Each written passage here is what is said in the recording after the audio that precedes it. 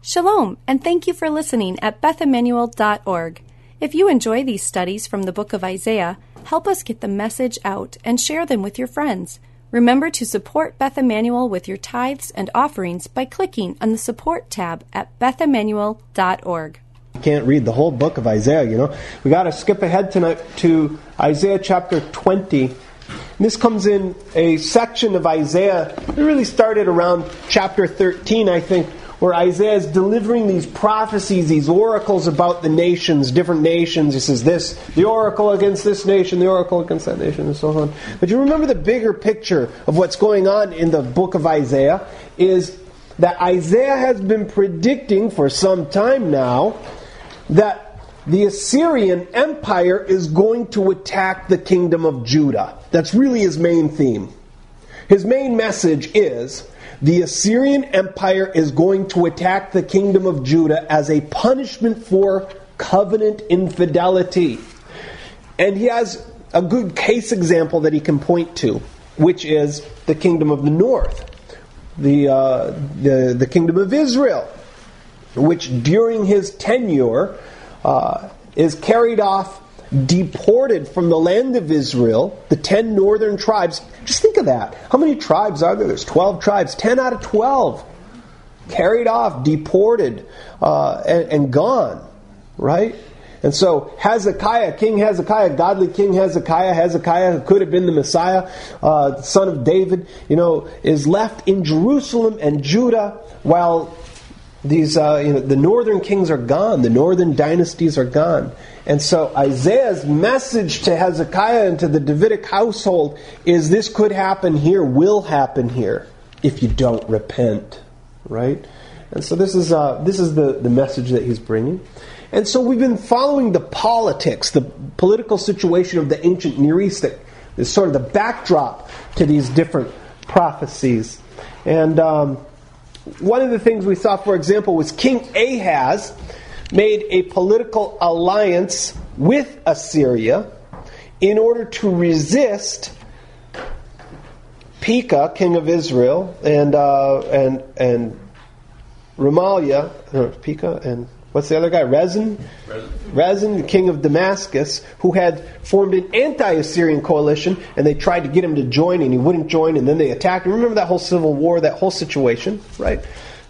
That was a good example of local powers, the small little local powers, coming together to resist this superpower, this world superpower, which is the kingdom of Assyria. Now, you have to understand a little bit about the geography.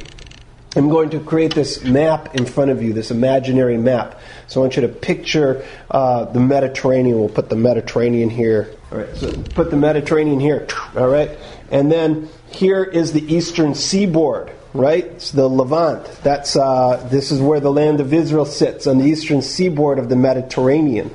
Down here, Africa, right? And what's in Africa? Egypt. You get this big superpower nation, Egypt. Up here, Mesopotamia, the other cradle of ancient civilization, big superpowers, Assyria, Babylon, Persia. These superpowers are up here. And right now it's Assyria that's dominant. And so, what do superpowers do? They fight each other. Right? So, if Mesopotamia wants to fight Egypt, they have to go through the land of Israel. If Egypt wants to fight Mesopotamia, they have to go through the land of Israel. So the land of Israel, that whole eastern seaboard that includes Philistia and all of Israel's neighbors, is strategically critical. It's a strategically critical piece of property because it's wedged between Egypt and Assyria. And at one point, the prophet Isaiah will even make a reference to this. He'll say, that the Lord's going to create a highway between Egypt and Assyria. That's the political situation. So, if you're a king, if you're one of these smaller kingdoms that's wedged between these two big superpowers, you're always under the thumb, under the control of one of these superpowers. And so you're always trying to get out from under the control of one of these superpowers. And the way to do that is to ally with the other superpower. And if you ally with the other superpower, then the other superpower will support you. And then you can make a coalition maybe with some of the other local kingdoms.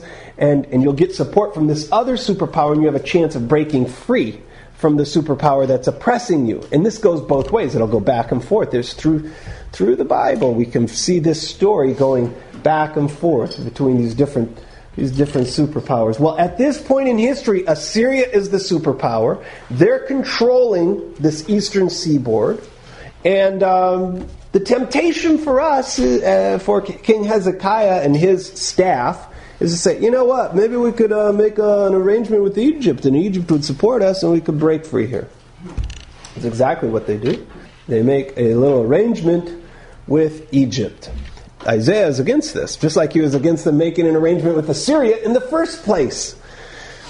And so Isaiah is against it because they should be relying on Hashem, not relying on the nations, right? Isaiah is against this, and they also bring into this coalition their neighbors, including Philistia, including Edom. It looks like there's a little local neighborhood resistance pocket that forms as we start reading in Isaiah chapter 20. This is called the Ashdod Rebellion. Ashdod is a Philistine city on the coast, on that coastal highway, right along the Mediterranean. In the year that the commander came to Ashdod, when Sargon, king of Assyria, sent him, and he fought against Ashdod and captured it. So this rebellion, this short-lived rebellion, fell very quickly. Sargon, who was the king of Assyria, from, I think I put his dates here, from 722, so from the fall of Israel till 705, he sends his army against Ashdod. So you have to imagine, I mean, it's kind of epic, these Assyrian legions marching into the land. You know the thing with Assyria? They're really wicked. They're really bad. They're really evil. You remember Jonah? Remember when God said to Jonah, Jonah, I'm going to send you to Nineveh, and you tell those wicked people that I'm going to destroy their city in 40 days. And Jonah said, no thanks. And you think, well, why didn't Jonah want to go to Nineveh? Was it because he was afraid of the Ninevites because they're so wicked? No, it turns out the reason Jonah did not want to go was because he was afraid that if he went and preached to them, they might repent. And then, God forbid, God would have mercy on them. Well, this, of course, is exactly what happened. He went, he tried to get away, got swallowed by a whale, got thrown up, ended up going to Nineveh then, preached to the Ninevites, and they repented. Well, for a little while anyway, God had mercy and did not destroy Nineveh. You realize Nineveh is the capital city of Assyria. So here we are a generation later, and the Assyrians come and carry off, Jonah was a prophet from the north, carry off all of Jonah's countrymen. And now Isaiah down in Judah is dealing with the Assyrian threat. Okay, so the Assyrians march in and they attack the Philistines. And at that time the Lord spoke through Isaiah the son of Amoz, saying, so we actually have a year for this. This is pretty great. This is the year 711 BC. Isn't that great? We actually have a year, 711 BC. So about 11 years after the fall of the north. How do we have a year? The Assyrians kept records. Yeah, we have Assyrian records that are very detailed and provide incredible corroboration for the biblical text. Isaiah the son of Amoz says, "Go, loosen the sack." The Lord says to him, "Go, loosen the sackcloth from your hips and take your shoes off your feet." And he did so, going naked and barefoot. This is why you don't want to be a prophet. And it's a room. He's naked. Yeah, he's naked. Yeah. I don't think it's metaphorical, no. No. And the Lord said, even as my servant Isaiah has gone naked and barefoot 3 years. So this is the 3 years of this Ashdod rebellion. All right. As a sign and a token against Egypt and Cush. Well, why is he behaving like this against Egypt? because Egypt is the superpower behind this rebellion. So the king of Assyria will lead away the captives of Egypt and the exiles of Cush. That's Ethiopia. Young and old, naked and barefoot, with buttocks uncovered, to the shame of Egypt. Then they will be dismayed and ashamed because of Cush, their hope, and Egypt, their boast. So we're speaking of the officials of Judah, and the people of Judah will be dismayed and ashamed because they put their, because Cush was their hope, and Egypt was their boast. Whereas this should have been the Lord their hope, the Lord their boast. So the inhabitants of this coastland will say in that day, behold, such is our hope, where we fled for help to be delivered from the king of Assyria. We went to Egypt to be delivered from the king of Assyria, and these people are being carried, the Egyptians are being carried away by the Assyrians. How shall we escape? That's chapter 20. And that sets us up to continue into chapter 21, which is an oracle against Babylon. Now, Babylon is an early player here. Why are we talking about Babylon? And I didn't know this, so I had to look this up and figure this out. Like, why would we be talking about Babylon? Because Babylon really isn't, they're not a big empire yet. Well, it turns out that Babylon launched a successful revolt in 720 against the Assyrians, and they were able to hold on for 10 years. And then, some 5 years later, they did it again. And so Babylon, even though they're way up here and not involved with Egypt and not involved with Israel, they are a source of inspiration. If Babylon can do it, if Babylon can break the Assyrian tyranny, the Assyrians are just terrible people. They just love to impale people. They're really into impaling. They just impale you. Anyway, if Babylon can do it, then we can do it too. That's the hope. Isaiah is not so confident. The oracle concerning the wilderness of the sea, which that's cryptic. Wilderness of the sea. See, Babylon the city of Babylon sits in the rivers, the Tigris, Euphrates, right? So I guess that's an allusion to that. As windstorms in the Negev sweep on, it comes from the wilderness, from a terrifying land. A harsh vision has been shown me. The treacherous one still deals treacherously. The destroyer still destroys. Go up, Elam. Lay siege, Media. I have made an end. That's Persia. Now we're talking about the Persians. Also in the neighborhood. This is Iran and Iraq we're talking about. Okay?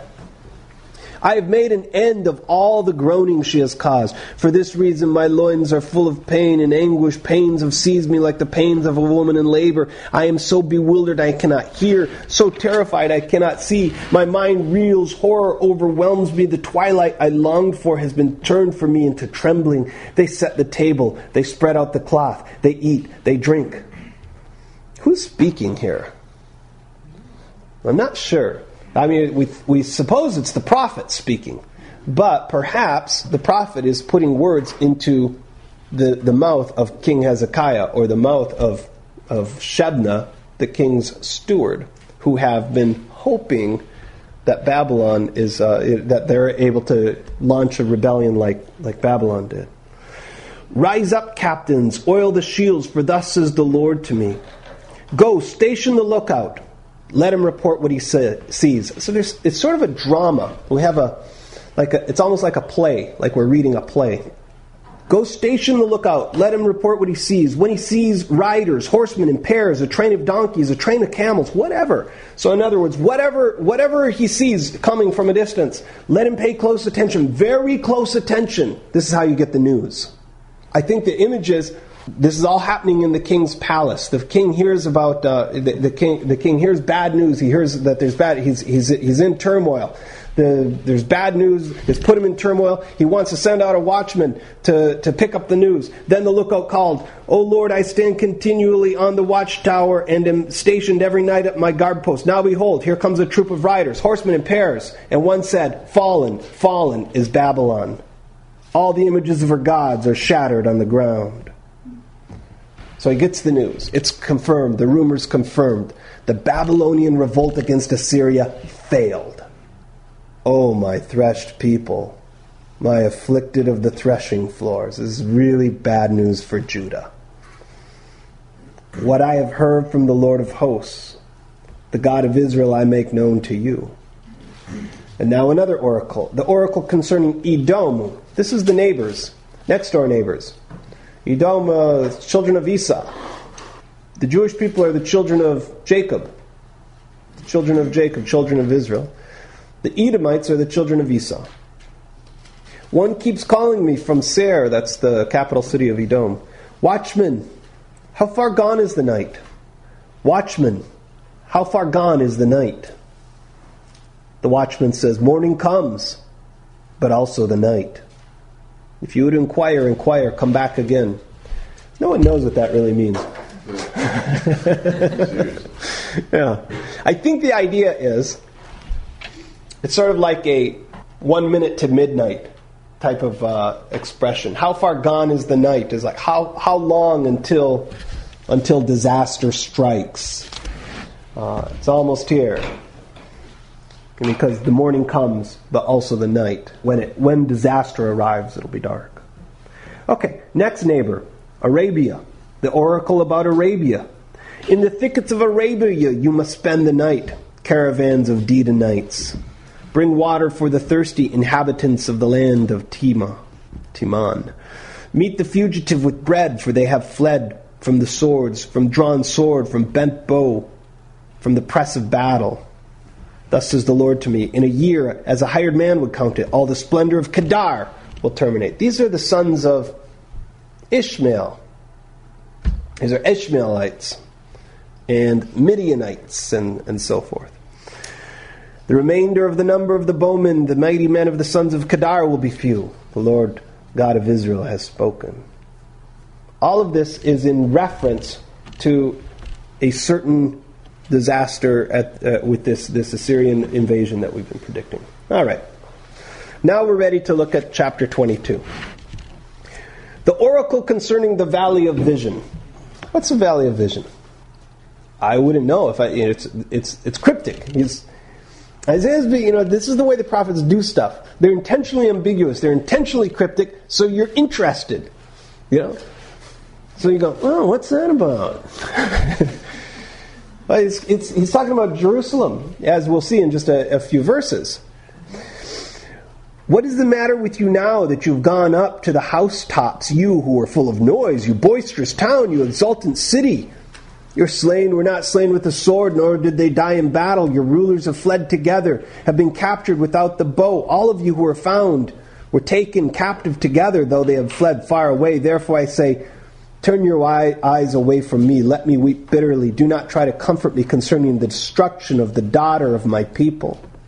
For the Lord God of hosts has a day of panic, subjugation, confusion in the valley of vision, breaking down of walls and crying to the mountain. Elam took up the quiver with the chariots, infantry, and horsemen. Kir uncovered the shield. This is an international army that's coming. Then your choicest valleys were full of chariots. Isaiah is predicting this invasion again. The horsemen took up fixed positions at the gate. He removed the defense of Judah. In that day we depended on the weapons of the house of the forest. This is the palace. The house of the forest is the king's palace. Solomon built his palace out of it was called the Forest of Lebanon, because he used so much cedar when he built it. As you saw that the breaches in a wall of the city of David were many, you collected the waters of the lower pool. I'm going to stop right here and just give you a little historical vignette of what's going on. King Hezekiah, as he's planning his revolution to break free from Assyrian domination, he's going to start a massive fortification plan for the land of Israel. He builds cities, he rebuilds the walls, does all sorts of internal projects. What do you call that? Yeah, infrastructure. Thanks. That's the word I was looking for. Infrastructure. For example, here we just read about the wall. It says, in the wall of the city of David, you saw many breaches in the wall of the city of David. You collected the waters of the lower pool. You counted the houses of Jerusalem and tore down houses to fortify the wall. This is true. Archaeologically, we can look at the archaeology of Jerusalem, and from the days of King Hezekiah, there's something called the Broad Wall underneath Jerusalem. And archaeologists have uncovered this parts of it in the Jewish quarter. This Broad Wall, how broad is it? Yeah, it's about as broad as this room. I mean, and you can stand in the Jewish quarter right now in Jerusalem, look down into this archaeological pit, and see the remains of this wall, the foundations of this wall. And my brother always does this. Every time he leads a group to Israel, we're standing there looking down on the ground. And it's hard. It's hard because people are so, at this point in the trip, they're always so like, they just want a Coke or something, you know? It's hot, you know, and it's like, so it's hard to convey to them why these rocks matter. You know, because you're just looking at rocks. Right? You're looking down. Imagine if we're all standing around here, we're looking down, but imagine it's much, much larger. Okay, but we're all looking down, and it's like rocks down there, right? Well, if you look at the rocks, you can actually see the lines of houses from the days of King Hezekiah, like the foundation stones of houses that are cut apart. I mean, like the house is broken through by the line of this wall that went in. It illustrates this passage perfectly, where he says, you counted the houses of Jerusalem and tore down houses to fortify the wall. And you can see it. You can look right down and you can see the actual text from Isaiah. It's amazing.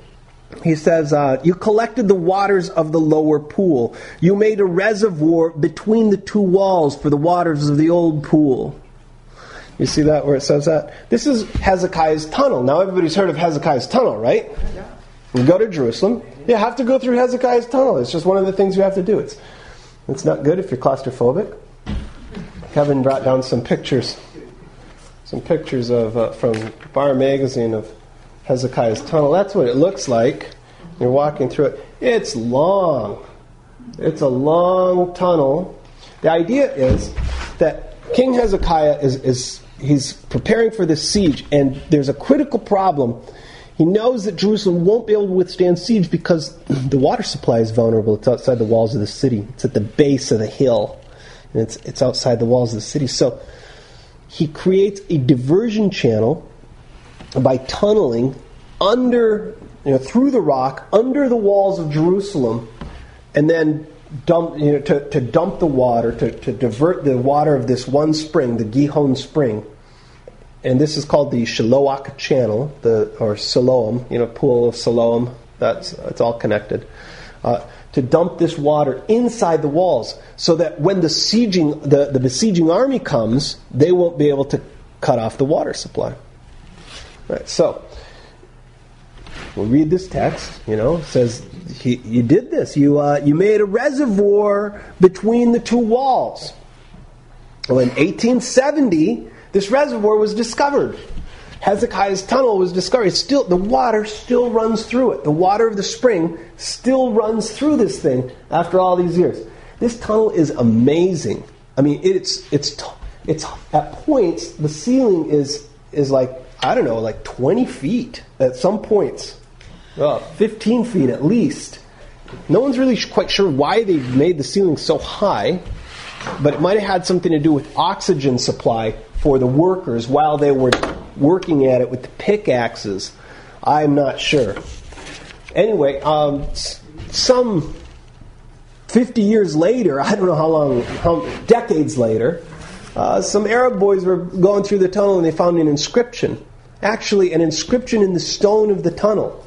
It's a plaque from the days of King Hezekiah. It's no longer there. It's in the Baghdad Museum, I believe, at this point.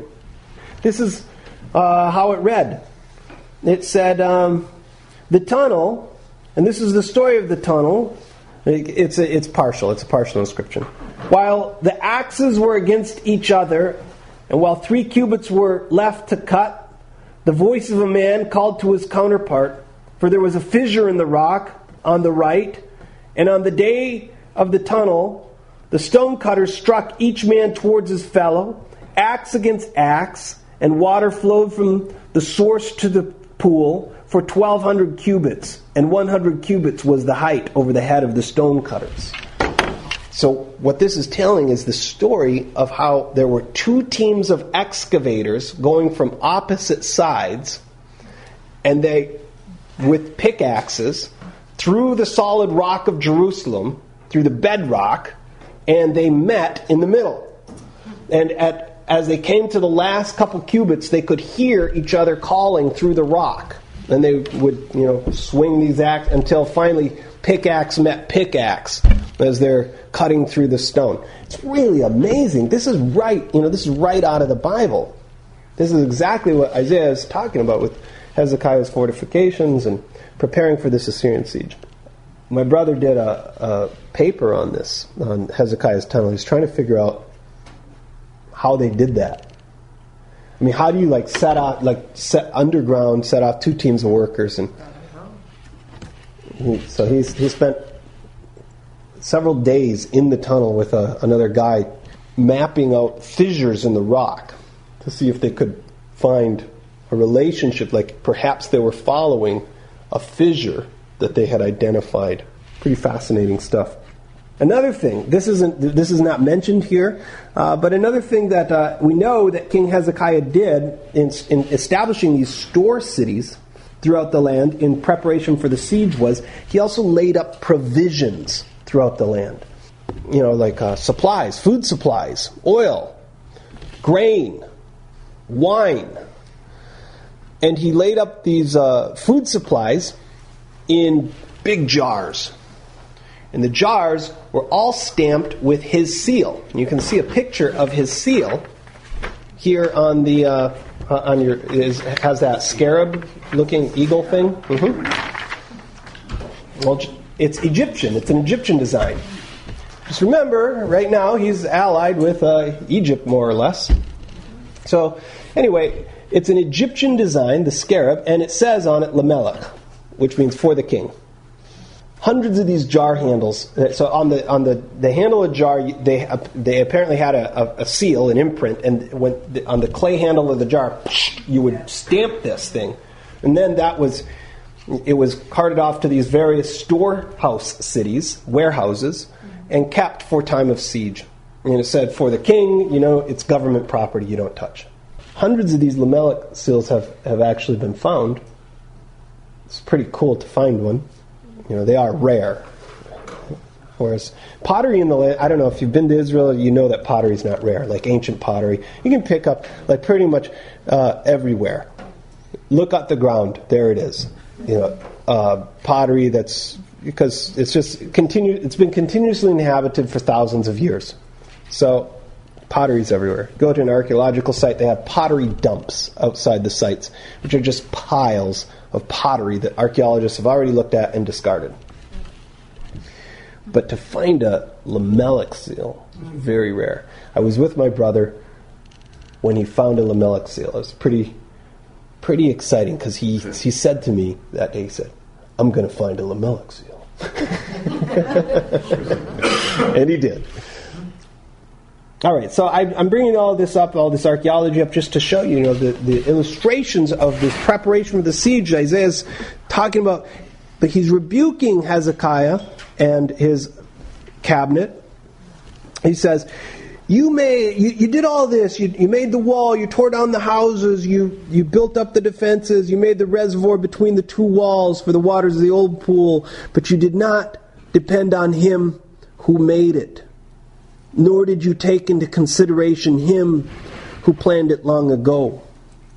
Therefore in that day the Lord God of hosts called you to weeping, to wailing, to shaving the head, to wearing sackcloth.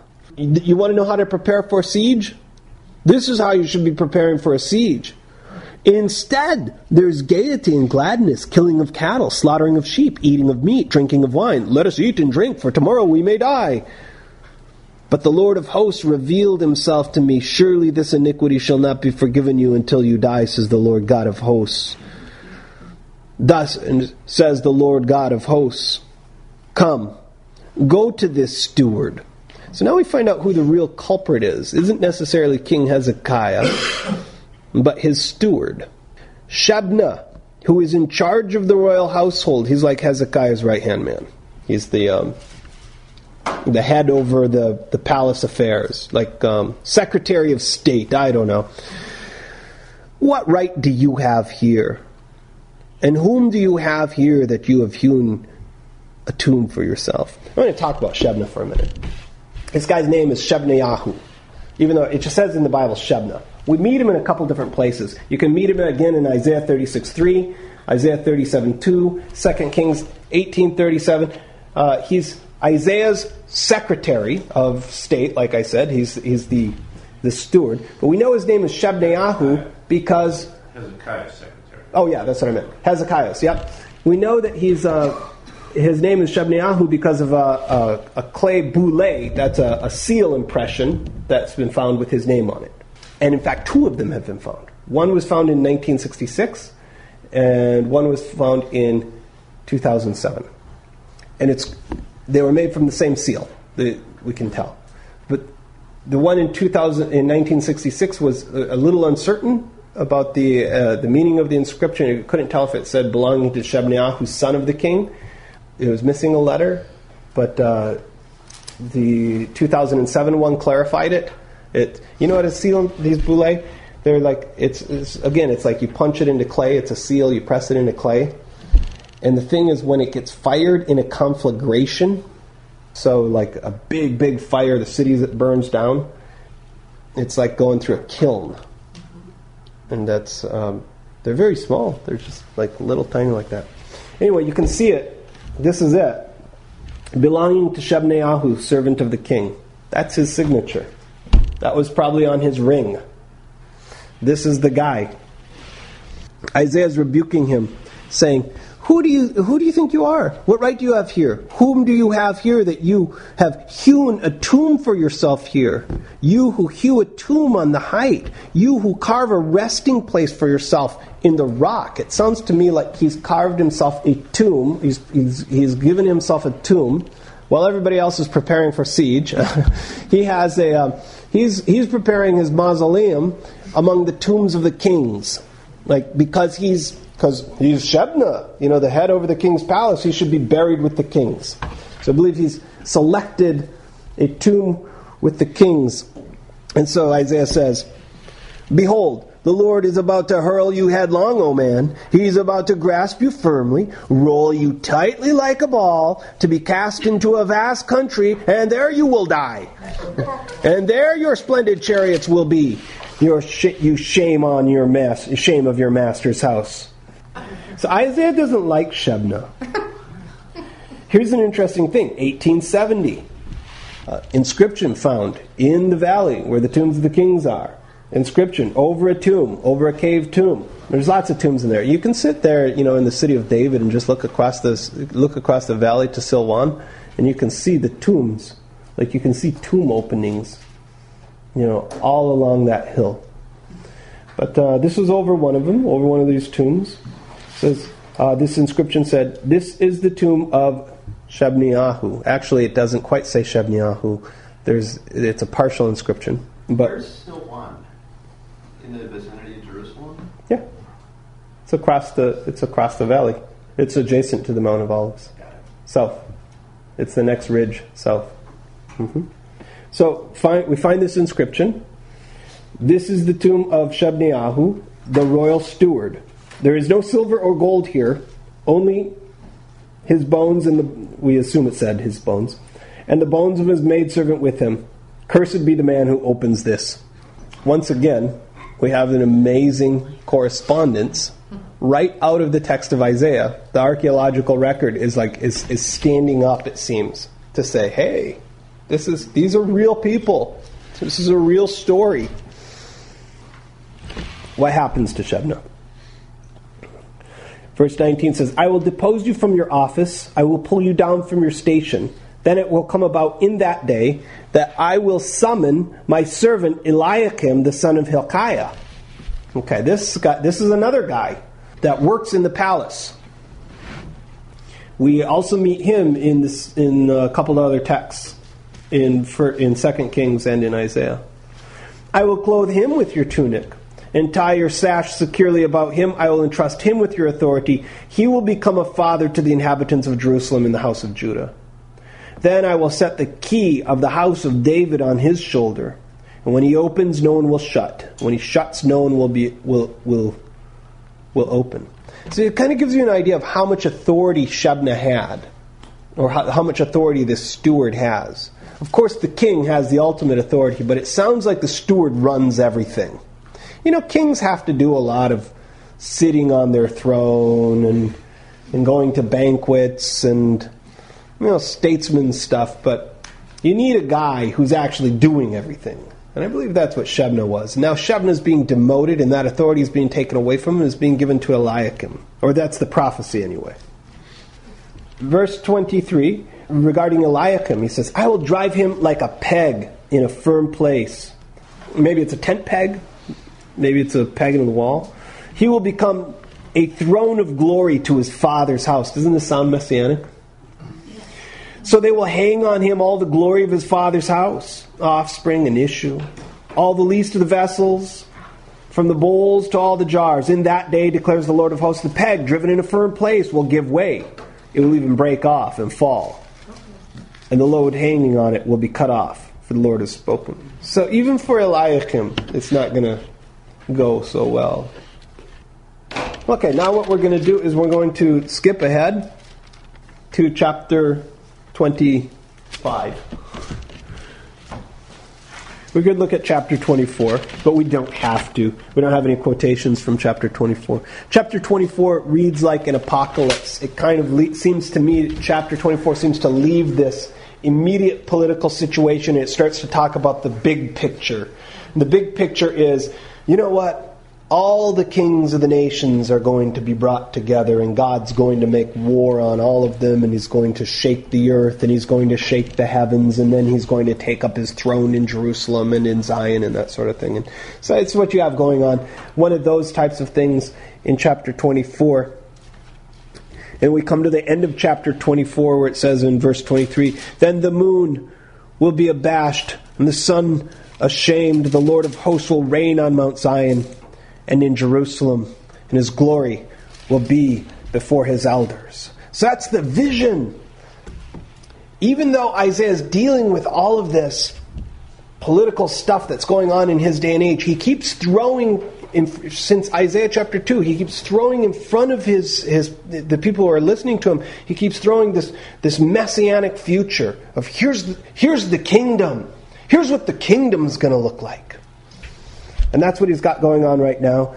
And he says in chapter 25, O Lord, you are my God. I will exalt you. I will give thanks to your name. You have worked wonders, plans formed long ago with perfect faithfulness. You have made a city into a heap. I believe this is Nineveh. A fortified city into a ruin. A palace of strangers is a city no more. It will never be rebuilt. Therefore a strong people will glorify you. Cities of ruthless nations will revere you. For you have been a defense for the helpless. And this is, of course, Judah. A defense for the needy in his distress. A refuge from the storm, a shade from the heat. For the breath of the ruthless is like a rainstorm against a wall. Like heat in drought, you subdue the uproar of aliens. Like heat by the shadow of a cloud, the song of the ruthless is silenced. The Lord of hosts will prepare a lavish banquet for all peoples on this mountain, on Mount Zion. A banquet of aged wine, choice pieces with marrow, and refined, aged wine. And on this mountain, he will swallow up the covering which is over all peoples, even the veil which is stretched over all nations. That is, he will swallow up death for all time. And the Lord God will wipe tears away from all faces. And he will remove the reproach of his people from all the earth, for the Lord has spoken. And it will be said in that day, Behold, this is our God, for whom we have waited. that he might save us. This is the Lord for whom we have waited. Let us rejoice and be glad in his salvation. All right, that's as far as we're going to go. That's as far as we need to read. So that's the vision. That's the big picture. That's the kingdom of heaven right there. All right. Now, Isaiah in the New Testament. We'll start in Revelation with that Babylon is fallen text. I'm sure you're familiar with it. It's pretty stark. The prophecies against Babylon in the book of Revelation, they're hard to miss. And they're certainly anachronistic, aren't they? I mean, regardless of how you read Revelation, whether you're reading it as primarily taking place in the first century or primarily taking place in the end times, Babylon? Babylon, I mean, maybe Babylon is a concern in the 6th century BC. Babylon? Why are we talking about Babylon? And occasionally somebody comes along and tries to fix this up for us. We'll say, well, this is, Iraq. This is really getting crazy in the Middle East here. This must be what, we're talking about this I don't know. I don't think so. Babylon's not the center of the world anymore. Or you'll hear this sometimes. I've heard this line. Well, Babylon is New York City. It's like, so isn't it obvious? Tower of Babel, UN, the UN, all nations, Babylon, that sort of thing. Where there's all sorts. Babylon is the United States. No, it's not, and it's not Babylon either. When we read this passage in chapter 14, verse 8, and another angel, a second one followed, saying, "Fallen, fallen is Babylon the Great." He was quoting Isaiah. The angel was quoting the text we just read from Isaiah tonight, wasn't he? She who made all the nations drink of the wine of the passion of her immorality. Yes. Or we could look at the other passage I referenced here, Revelation 18, verse 2. And he cried out with a mighty voice, saying, "Fallen, fallen is Babylon the Great. She has become a dwelling place of demons and a prison of every unclean spirit, a prison of every unclean and hateful bird." And this whole chapter goes on to talk about the fall of Babylon. So, Babylon is a cipher for Rome. It's nothing more than that. In the first century, especially at the time the book of Revelation is written, you couldn't say Rome. Even it wouldn't have been good poetry in the first place. But aside from that, you couldn't say Rome. You couldn't write Rome is fallen. You could write Edom, and that's the direction the rabbis took it. They used Edom as a cipher, as a code for Rome. The believers used the word Babylon as a code for Rome. And I could prove that to you a couple different ways, but I'm not going to bother. It's not what we're studying tonight. I'm just showing you Isaiah being used in the New Testament. Here we have two examples of the same verse, Isaiah 21:9 being quoted. All right. How about 1 Corinthians? Let's go over to 1 Corinthians chapter 15. We might as well pick up two of them while we're here. You know what 1 Corinthians 15 is famous for? This is the great resurrection chapter where Paul is defending the concept of resurrection. He's arguing with Greeks, sophists, who don't want to believe in a resurrection. He says, you got to be kidding me. You're going to be a believer in the risen Messiah, but you don't believe in a literal resurrection. What are you, a Sadducee? And so chapter 15 is his argument along those lines. And we read in verse 32. He says, "If from human motives I fought with wild beasts at Ephesus, what does it profit me?" Nobody really knows what he means by that. Did he really fight in the arena at Ephesus? Not in the book of Acts. There is some ambiguity there. I like to think that there's just a story that's not in the book of Acts about Paul getting thrown in an arena in Ephesus. There is an apocryphal story about that, about how he shuts a lion's mouth. I don't think that's it. That wouldn't make sense. That wouldn't make sense in this context. Because he's risking his life. He's not... His point is, if there's no resurrection, what did I risk my life for? I could have been killed. That's his point. If I fight with wild beasts at Ephesus, what does it profit me? If the dead are not raised, let's eat, drink, for tomorrow we die. So in other words, if there's no resurrection, Paul says, there's nothing better for a person than straight up hedonism. Enjoy life as much as possible, because this is it. And when it's over, you're done. And don't risk your life, for stupid religious ideas. Once again, he's quoting from Isaiah, right? Okay, there's another one from this chapter. I'm going to pick up while we're here. Down in verse 54, he says, "But when this perishable," that's this human body, "will have put on the imperishable," that's the resurrected body, "and this mortal will have put on immortality, then will come about the saying that is written, death is swallowed up in victory." And then another quote, "O death, where is your victory? O death, where is your sting?" That's not from Isaiah. But the first one, death is swallowed up. We saw that. That's the prophecy of the kingdom that we just read in Isaiah 25, where it said, "He will swallow up death for all time, and the Lord God will wipe away tears away from all faces." Back to Revelation. Revelation chapter 3, beginning of verse 7.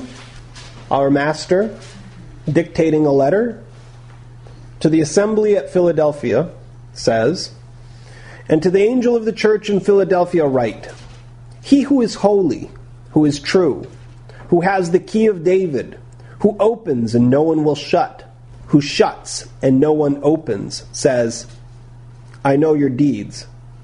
Behold, I have put before you an open door, which no one can shut. Because you have a little power, and have kept my word, and have not denied my name." Okay, this is obviously coming from Isaiah as well. We learned this regarding Shebna and Eliakim. This is in reference to the steward of the house of David. Yeshua in this passage is saying that he's quoting the passage saying, "I have the authority of the house of David," the keys to the kingdom, so to speak. See, does this coincide with when Jesus says to Peter, "Behold, I give you the keys"? Exactly. Yeah, right on. Exactly. So if you see on your sheet here where it says Key of David, I also have you going over to Matthew 16. So just like King Hezekiah was able to invest that authority of the house of David with his steward, Yeshua does the same. He invests his authority in his disciples. He says in this passage, he says to Peter, "I will give you the keys of the kingdom of heaven." So the keys of the house of David and the keys of the kingdom of heaven is the same thing. "Whatever you bind on earth shall be bound in heaven," which is parallel to whatever you open will be opened, whatever you shut will be shut. "Whatever you loose on earth shall have been loosed in heaven." So this is legal authority that he's handed on to the disciples. Just like Hezekiah was able to give his steward legal authority. So this isn't the only place that we see that the Master has assigned the 12 disciples authority in his name. He gave them, in Matthew 10, it says he gave them authority. Another passage, he tells them, "You will sit on 12 thrones, ruling over the 12 tribes of Israel." The 12 disciples are pretty important, you could say. Where else? What else do we have to look at tonight? We don't have to look at anything else tonight. That statement about death being swallowed up, it also appears in Revelation chapter 7. You can look it up yourself. Regarding that kingdom banquet, the banquet of the kingdom that we were having on Mount Sinai, where we were being served aged wine, that's kept wine, that's like the Messiah banquet. There are so many passages that allude to the Messianic banquet. The Messianic banquet, that banquet of the kingdom of heaven, is a primary fixture of Jewish eschatology. So much so that that's what Yeshua was there's so many we could look at. But this is what Yeshua was referring to when he said to his disciples, I will not drink of the fruit of the vine again until I drink it with you anew in my Father's kingdom. He has in mind the banquet of the kingdom of heaven in Isaiah 25. Or when his mother says, they're out of wine, and he says, what does it have to do with me? My time has not yet come. His point is, it's not yet the banquet. We're not at the banquet of the kingdom yet. So many passages. We're invited to the wedding supper of the Lamb. That's the wedding supper of the Lamb, Isaiah 25.